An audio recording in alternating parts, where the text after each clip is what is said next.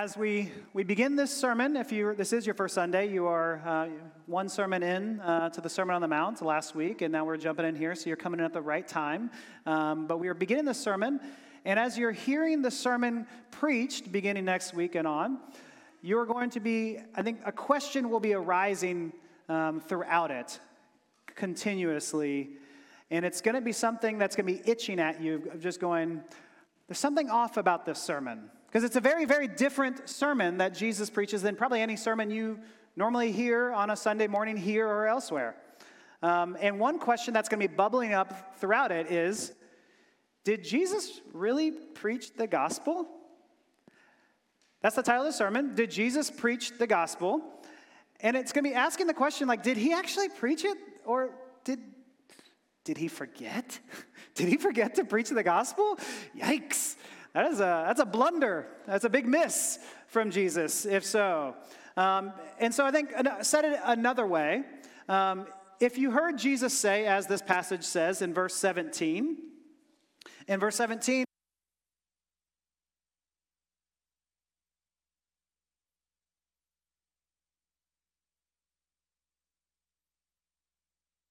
check, okay. We're going with the handheld, so I've lost 2 mics. It might be a user error. We'll find out. Hopefully not 3.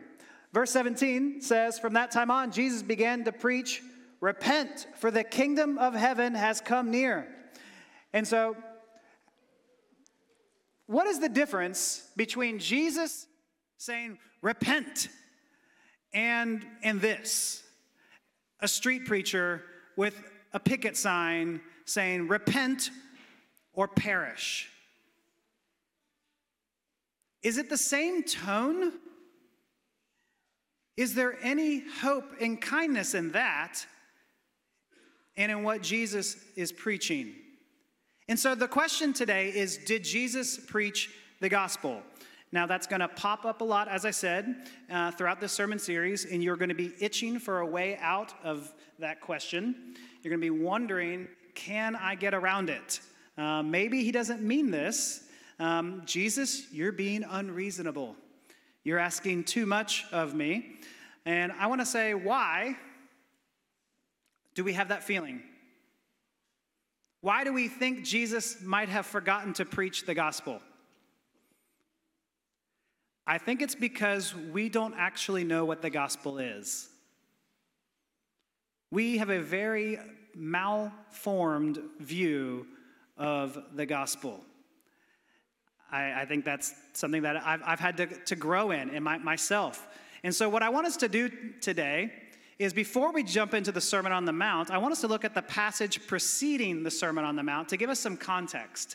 So many times you can just jump into a text and go, this means this means that, without knowing the fuller context. And so I want us to get, where did Jesus come from? Who is he speaking to? What are all the surrounding things happening right now? And so that's what we're trying to do today. But there's 2 simple questions I want to ask you that'll kind of guide our pathway forward. 2 very simple questions is, what is the gospel? And what's it mean for me? What is the gospel and what's it mean for me? So what is the gospel? Well, some of y'all might say, that's easy. That's Matthew, Mark, Luke, and John. Check. I've got my 100% on my Bible test. And I would say, yeah, it's actually right. You win this quiz here, because at the beginning of each of the Gospels, in the first 4 books in the New Testament, it says the gospel according to Matthew, the gospel according to Mark, the gospel according to Luke and John, and so on, things like this. And so, yes, it's a record of Jesus' life. The Gospels are about his life, his death, his resurrection. But the word gospel, as many of we've said over and over here at this church, the word gospel actually means, we've not failed yet, Malcolm. The word gospel means good news. Good news. And some might say as opposed to good advice. And so it's not asking you to do something. It's what has been done for you is one way of seeing this. But good news about what? What is the good news? What is the good news of the gospel? Now, Paul might answer in 1 Corinthians 15, and he gives it for us here. 1 Corinthians 15:2, he says, by this gospel you are saved. And so you're like, okay, what is that gospel? Skip to verse 3. For what I received, I passed on to you as of first importance. He's ramping you up. That Christ died for our sins according to the scriptures, that he was buried, and that he was raised on the third day according to scriptures. And so the gospel, the good news is, according to Paul, these three things: that Christ died for our sins, that he was buried, and that he was raised again according to the scriptures. That's the gospel according to Paul.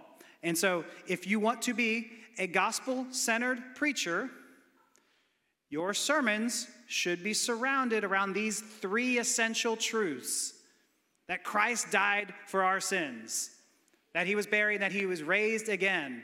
Paul tries to make this extra clear in 1 Corinthians 1:23. He says, but we preach Christ crucified. He's kind of contrasting himself. Like, here's what we do. We preach Christ crucified. And that's what we want to do here at Mosaic. We want to preach Christ crucified. And I want to say, though, if that's all the gospel is, as we read the Sermon on the Mount, did Jesus preach the gospel?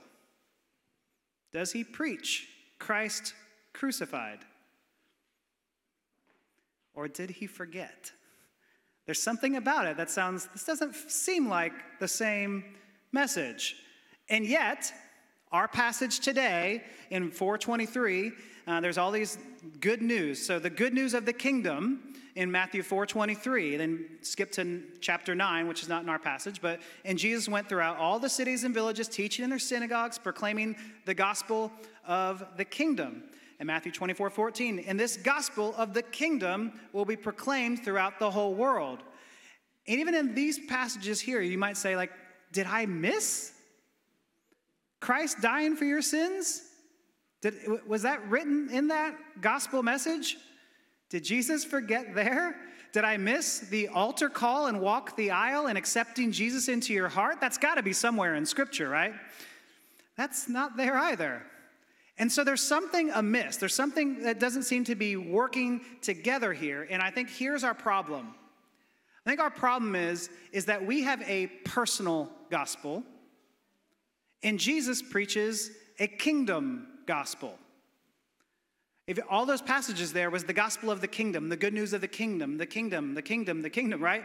And so that we want to talk about what Jesus has done for me, and Jesus is very concerned with what he can do in healing the world. Jesus is not just healing you, but healing everything, all of it. Now, the Greek word gospel is the word euangelion. Let's all say that together. Euangelion. Fun word to say. That word, you also can get the word evangel, which is where we get our word evangelicalism. Some of us want to claim evangelicalism, some of us don't, right? But even those who do claim evangelicalism, I would argue, are not evangelicals. Why? Well, this is, as Scott McKnight says, he says, we evangelicals mistakenly equate the word gospel with the word salvation. Hence, we are really salvationists, not evangelicals. When we evangelicals see the word gospel, our instinct is to think personal salvation. Now, some of y'all are getting a little uncomfortable, like, you're not messing with my whole framework here. Heads up. I think a personal gospel is good. That Christ died for our sins is good for us to preach. Paul seems to think it's a good thing to preach. Christ crucified. And I am committed to preaching Christ crucified, that Christ died for your sins and my sins till I am blue in the face, right? This is so critical. I want us to see how critical that is, that Christ has done these things. It is personal. But yet, if you just say that Christ has died for your sins, it speaks nothing of the kingdom. And so I want to say it's that, but it's more. I think we have a truncated view of the gospel. an isolated view of the gospel. And I want us to see a King Jesus gospel that is being presented in the Sermon on the Mount. It includes saving you from your sins, but it doesn't stop there. It doesn't just stop with saving you from your sins. The Sermon on the Mount is all about this kingdom, as we've talked about. Jesus is incessantly talking about the kingdom. The kingdom of God is at hand, seeing the kingdom of God, entering the kingdom of God, preaching the kingdom of God. And so, how do you know if you're understanding the true gospel or not? Well, that's what we're trying to do here, is what is the gospel? One thing I think it's helpful for us to understand, did you know that Christ is not Jesus' last name? Do you think about that? Jesus Christ. Christ is not his last name, like Mr. Christ. I think we have a table ready for you. Like, it's not his last name. No, Christ is not actually a last name. It's Jesus the Christ. The Christ. And the Christ means the chosen one, the anointed one. And the word Christ actually is a Greek translation of the Hebrew word Messiah. Did you know this? That Christ is the Messiah is the Christ. And so when Paul says, we preach Christ crucified, and that word Messiah actually also means Lord and ruler, Paul is saying, we preach Messiah crucified. We preach Lord crucified. And gives it a little more weight to what Paul is trying to say here. He's giving us a both and, that Jesus is both Lord and Savior. He is both King and the one who is coming to rescue you, right? This is what this is. It's never one without the other. It's never Christ untethered from the drama and story of Scripture. We have to see when Paul says, according to the Scriptures, he's trying to bring you back into the gestalt, the big picture of Scriptures here, right? That's important. And so the emphasis here is that Jesus is Lord over all. There's this great Dutch theologian named Abraham Kuyper, and he has this quote. He says, "There is not a square inch in the whole of creation over which Christ, who is sovereign over all, does not cry, mine." And so as we were up here dancing, Christ is Lord over even dance. Christ is Lord over beauty and art and music and your work. He's Lord over governments. He's Lord over every single molecule in this world. He is that sovereign. He is King of it all. Mine. That is the Lord that we serve here. And so I want us to see this. And so as we understand that that's who is crucified, that king is crucified, that is important. And so in verse 23, we see the kingdom touches, though, on real issues. Right after, we hear, repent, the king is here. And then what happens in verse 23? Jesus went throughout Galilee, teaching the synagogues, proclaiming the good news of the kingdom, and healing every disease and sickness among the people. Oh, I love that. That he preaches the good news and he's healing people of their sicknesses. He's preaching to the heart as well as the body. We want to divorce those things so much in our truncated view of the gospel. He's announcing the kingdom and he's performing deeds of mercy, restoring both your spiritual as well as your physical being. Jesus cares all about it. Jesus cares so much about eternity, what you are going towards. And so, yes, we will talk about salvation, but we're trying to talk about that eternity that we're going to, and that eternity begins now. There's not a gap in your understanding of eternity between then and now. That eternity begins now. That you will live forever now. And so I want us to see that. And then the other thing that's really important to see is that when we preach the gospel in the first century context, what that is doing is its announcement, right? It's an announcement that Jesus is Lord, or Yahweh is Lord. Another word for Lord could be king. And so if you are to announce in the first century context that Yahweh is king, what that also means is that Caesar is not. And so it's very radical in that day, which is why they had to have Caesar as Lord on coins to make sure we knew who was the Lord in that day. And so the gospel is not just about alleviating your consciences. And we hope it does do that. We hope it gives you freedom to know that Jesus has died for you and paid for your sins. But it doesn't stop there. That rescue of you is not just to rescue you off to heaven, it's to rescue all of you and to rescue your life now. Jesus is the rightful king, and he's victorious in your life right now. And so did Jesus preach the gospel? Well, did he preach his kingdom come?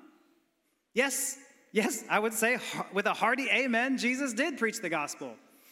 And so what is the gospel? It's the gospel of the kingdom. All right.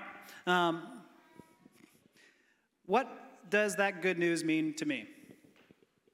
As we come to this part here, I want us to see the gospel, the good news. I really think it's important for us to see the good news as good. Do you actually see the gospel as good? Do you actually see the kingdom as something you want to enjoy? If you don't, then if I don't believe it myself, then I'm just a used car salesman trying to sell you a clunker, right? That I don't actually believe this is good for us. No. Like you actually have to believe that the good news is so good, that the kingdom is so good that you actually want it. They actually want to live in that kingdom. And I worry that many of us see the kingdom of God as if we are our children living in our parents' house.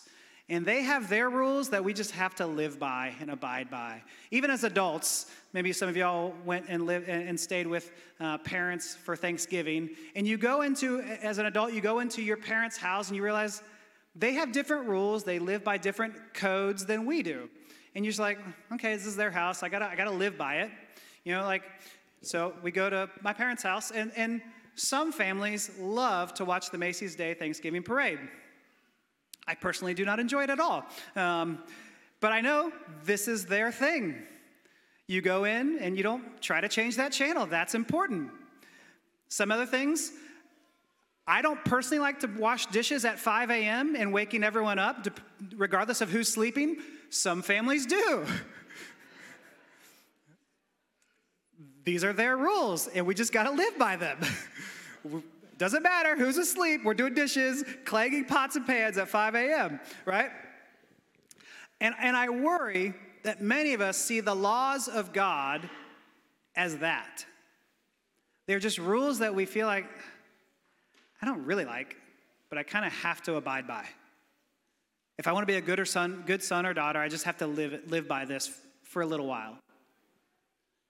And we actually start to resent the laws of God and the kingdom of God. And that's actually how early Martin Luther saw the law of God. Early Martin Luther saw the law of God as something that you're just like, I don't even want. When he saw the law, it was something that revealed, it was like a mirror that just revealed to him all the ways that he didn't measure up. And so if that's how you see the law of God, of course you want nothing to do with it. All the ways that it's going to make you miserable. It's almost like maybe you met someone this week. Maybe you have a miserable aunt or uncle who they're just always angry and just always miserable. Like they've never had a good day in their life, right? They had one good day, but then they decided to wake up and pick a fight and hurt puppies or something like this. And you're just like, from then on, you have just said everyone everywhere, you've pointed out all their flaws. And so if you have someone like this, you might know someone like this. If you have someone like this in your life, you're like, please don't make me sit next to them at the dinner table. I don't want them to constantly point out those flaws, right? You may not be within your family, and maybe it's outside your family, and you have someone like that. What do we do with those people? We avoid them. It's natural. We naturally avoid people who constantly point out our flaws because we don't like those things being exposed, right? If that is how we see the law of God, we are losing. If that's how we are about to see the Sermon on the Mount, we're missing it. It's not a miserable aunt or uncle pointing out the ways that you fail. Think of it this way. Maybe you know someone else, a completely different person with a different personality. How many of y'all know someone who makes you want to be a better person? I saw some people pointing to the next to you. I love that. Maybe you know someone who makes you want to be a better person, who makes you want to aspire to your best self. I know people like this, and they're just a joy to be around. What is that? What is it that they have? What are the qualities? Yes, they are living the life that you're saying, like, I kind of want it. I know I should, but I also want to. But it's not just that. There's like not a hint of condemnation in their relationship with you. And yet, they inspire you. It's like this magnetic pull to something greater.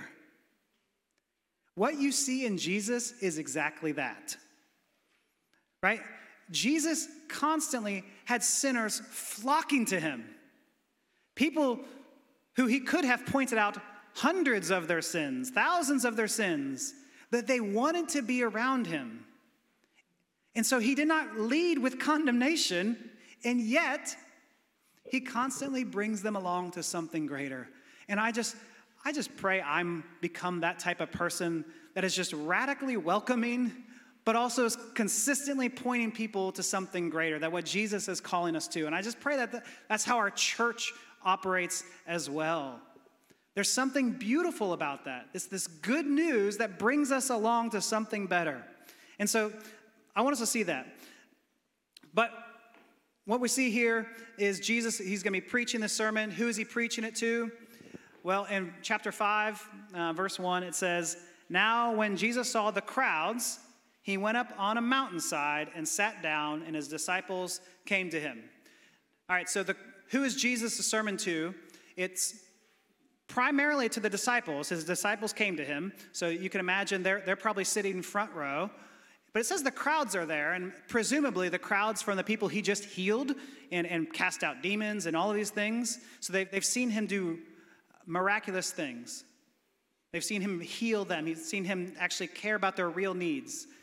And we assume later in the Sermon on the Mount, the crowds are still present there. So it's almost like he's preaching to the disciples, but he knows the crowds are listening in, right? That's who the sermon is to. But where is he at? He's on a mountain. The Sermon on the Mount, not a stool. He's the Sermon on the Mount. And what mountain is that? That is the Mount Sinai, which is the same mountain where Moses comes down and gives the 10 Commandments. And so this is important to know why Jesus chose this. He's coming down the same mountain that Moses brought the 10 Commandments from. The 10 Commandments are also known as the law. And you could see those 10 Commandments of, not murdering and obeying your parents and, resting on the Sabbath. You could see those things as oppressive things that you just have to do. Or if the Spirit is in you and God changes your taste buds, it makes it to where you actually want to do those things. You see how not choosing violence is a beautiful thing, and actually listening to others is actually a good thing. Like, you're starting to see the beauty of how this is not just an oppressive rule, but how society flourishes. Like, that's what I want us to be able to see here.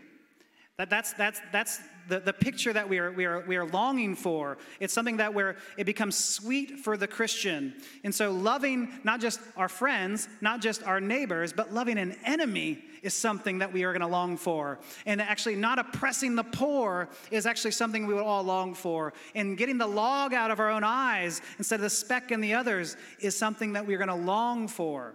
And so Jesus is now really the new Moses. He's coming down from the mountain with this fuller picture of the law. Not a different law, but a fuller picture of the kingdom. And so it's the Messiah on the mountain giving the kingdom manifesto, right? And so, again, what does this mean for me? Well, let me just say these two things. What does this mean for me? Two things: repent and follow. What does it mean to hear the gospel? What should you do with it? The two right responses is to repent and follow, and they're both present in this passage here. Verse 17, we read earlier, repent, for the kingdom of heaven has come near. Now, repentance is this twofold response. It's a turning from and a turning to. So it's a turning away from sin, but it's also a turning to Christ. I think sometimes we think, I'm just going to repent and I'll just stop doing those things. Okay, that's part of it. It's turning from, but have you turned to Christ in your repentance? It's as if I needed to repent to my family for something and said, I'm sorry, I did this, and just drop it. I now need to restore the relationship that was broken, right? There's something restorative that needs to happen in this moment here. And so repentance is this twofold response. The word repent is metanoia, which means a change of heart and mind. And so it's not just stopping something. It's actually a change of your heart and mind to where it produces a true distaste for that thing. And so you may have tried to repent of some sins that you have habitually come back to more and more. Maybe it's because it was just a thought in your head, but it never reached down to your heart, to where you actually really don't want it. You don't want to see that its destructive effects, not just on you, but its destructive effects on the people around you, and how it magnifies the distance and the chasm between you and your King. And so it's the bigger picture of repentance. So it's a turning away from, but then it's turning to. And so it's repent and follow. And follow, we see that in verse 18. Jesus was walking beside the Sea of Galilee. He saw two brothers, Simon called Peter and his brother Andrew. They were casting a net into the lake, for they were fishermen. Come, follow me, Jesus said, and I will send you out to fish for people. At once they left their nets and followed him. Oh, at once they left their nets. Can you imagine? These are fishermen who've been out probably all night, catching fish, mending their nets, cleaning fish. They probably reek. And they're doing what they have known their whole life. This is their business. And he just says, come follow me, drop the net and follow him. Whew. I mean, it feels kind of like a radical response. Like you're inviting someone to join a cult. You're like, you're going to join it that quickly? But what about what Jesus says had them drop their nets so quickly? Like Jesus didn't tell them to go get cleaned up. They probably reeked. Like he didn't say, go take a shower, especially you, Peter, take a shower. Like he didn't say, clean up, get new clothes, pack your bags, get some money. He just says, follow me. There's an urgency in there. But there's also, did you see how front-loaded the grace is? Because these fisher people probably had their own backstories. Rough characters. You've seen those shows with fishermen, some rough people. And Jesus doesn't just say, don't go get cleaned up physically. He doesn't say anything about them spiritually either. All he says is, follow me. Come, follow me as you are. Now, many of you, I'm guessing, don't make your living off of fish. But I'm guessing many of you could say, I'm really busy. In fact, this sermon's going over. I've got things to do. I've got my own schedule. I've got my life that I'm doing. What if Jesus came here today with eyes and looked you in the eyes and said, come follow me? What would you do? Would you be willing to drop everything and follow him? It doesn't mean Jesus doesn't work through your industry, through those vocations. But what is it that you are holding on to that puts a distance between you and your Savior? Would you be willing to drop it all? Let me ask it another way. What is the thing that you are holding on to that is keeping you from following him? What is it that God is asking you? Maybe you're hearing his voice now and saying, give up. Lay it down. Again, front-loaded with grace. As you are, follow me. I have come and I've rescued you, but I'm trying to fully rescue you. It's not just to bring you to heaven. I'm trying to rescue all of you, all of your life. And you see what Jesus is inviting you to? This is why we don't just preach about salvation. We preach the gospel, a full-orbed gospel. Jesus is inviting you to a relationship, to trust, to actually follow him. It's inviting you into discipleship. Will you follow him? Are you? If you look at your life now, would you be able to say, I am following Jesus? I am a disciple of Jesus. And so this is a call to you to follow Jesus wherever he may lead you. Will you listen to that call? And so, did Jesus preach the gospel? Absolutely. He preached the full-orbed gospel of the kingdom that reaches your spirit and your soul and your body and this world. That he is king over all. And so let's repent and follow him. Let me pray.